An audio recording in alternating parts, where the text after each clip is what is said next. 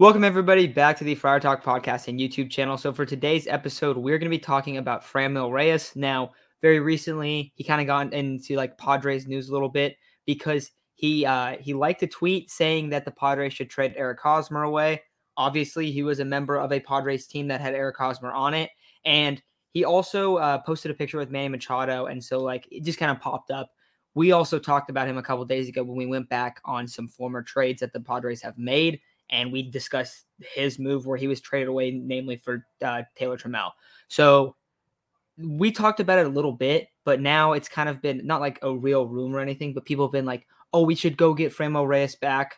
Obviously, as a fan, everyone really enjoyed Franmil Reyes when he was here, especially because the 2019 team, the teams that he was a part of in San Diego were not very good, and he was one of the best bats every one of those seasons. So what do you guys think about it? Chase, you lead it off.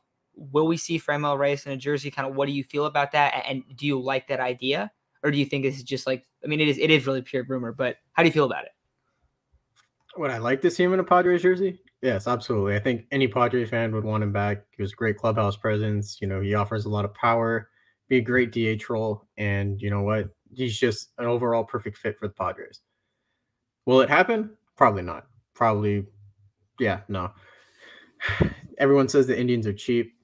They are cheap, but you're not going to replace a guy that routinely hits 30 home runs just like that. And even for you're not going to take a mid-level prospect for him. It's going to take something, and he's going to make some money this year because of arbitration. Love to have him back. When he was on the team, the clubhouse was always live. It was always happy. It was always going. He interacted with the fans a lot, and when he kind of got traded away, it seemed like that just went down. So, yeah, I don't really see it as a realistic option. I don't really see a reason that the Indians would trade him. He's one of their best bats. He's actually not that expensive. He consistently hits 30 plus bombs. And while we would love to have someone like that in our lineup, and it wouldn't be very expensive to get, maybe like a top 30 prospect. I don't know, but it wouldn't take too much to get him. I think it's just not a realistic option that a team would trade someone back. I can't recall something that has happened like that. So, as much as we'd love to have him back in our lineup, in our clubhouse, in terms of how much the fan base loved him, of course, we would all love to have him back.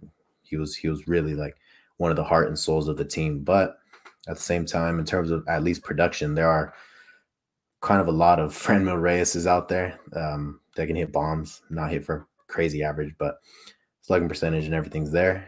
But the heart won't be there, unfortunately. Yeah, that's my take on that.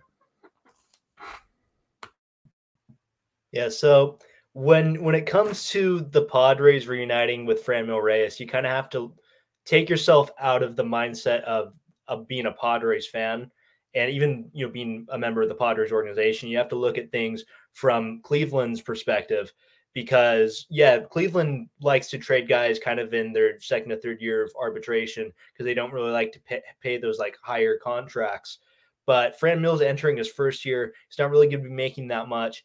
And unlike other people like Luke Voigt or Austin Meadows, who, have either been rumored to be available or likely will be, there's no one really to walk in and take Franmil Reyes' spot in terms of productions on the Guardians or within their organization. They really have two big bats, and that's just Jose Ramirez and Franmil Reyes. You take Franmil Reyes away, and it's just the Jose Ramirez show. So maybe a couple years down the line, Franmil Reyes will be more available for trade. I'm not even going to say he's not going to be available right now, but right now the price is going to be very high. And when you look at all the other guys that are available that can give you similar production, he's going to cost double and maybe even triple what they're going to cost. So right now, I just don't really think it makes sense from our perspective or from Cleveland's perspective. Maybe a couple years down the line, but right now it's going to be a no. Yeah, it definitely seems like something. I mean, we've talked about Franmil Reyes in pretty good length, but he's a guy. I mean, you look at his numbers across the board. He has over a 120 career OPS plus.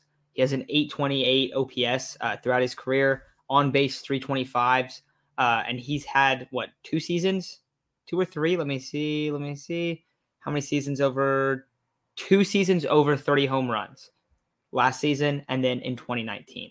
So the last 2 seasons, he's had a chance to hit 30 home runs. He's hit 30 home runs, and he's a massive power bat. You guys were talking about how, there are a lot of guys that can have that production. Isaac, I think you brought that up, that, there's a lot of guys throughout the league. So when you're looking at it from a Padres perspective, you're not going to go and overpay for a guy that's going to put up those numbers when there are other names on the market. Ryan, obviously you have a couple of these names, and you're going to be discussing that. I don't know when these videos are coming out, but Ryan's going to be doing an off-season plan, or he already did an off-season plan and discussed this. But I know you have a couple options that you like that are not Franmil Reyes to kind of play the role that he would, especially with a DH likely being implemented in the NL, it seems like. So I don't know. I mean, I would love him back. Like Chase, you said that you would love him back, but is it going to happen? Probably got to lean no. But I mean, this would be such a sweet move. I think the reason why we always go back to Franmil Reyes too is like, it was one of those trades where it just didn't really feel like it made a lot of sense. And you got Taylor Trammell, and it was like, all right. And then you barely had Taylor Trammell, and then you moved him. So it was like, okay, why did we even trade this dude? It doesn't really make any sense. It was kind of like a move where we just moved that guy right after. Like we could have kept him. We could have moved a different guy than Taylor Trammell in that Nola trade. So if I'm remembering it right, I believe it I am. But yeah, so this is just one where it's tough. But I think we're probably not going to see him in San Diego, even though I wish he never left San Diego. But I don't know. I think it's more unlikely than not. But anything else you guys want to add before we take off? I know it was a pretty quick one here.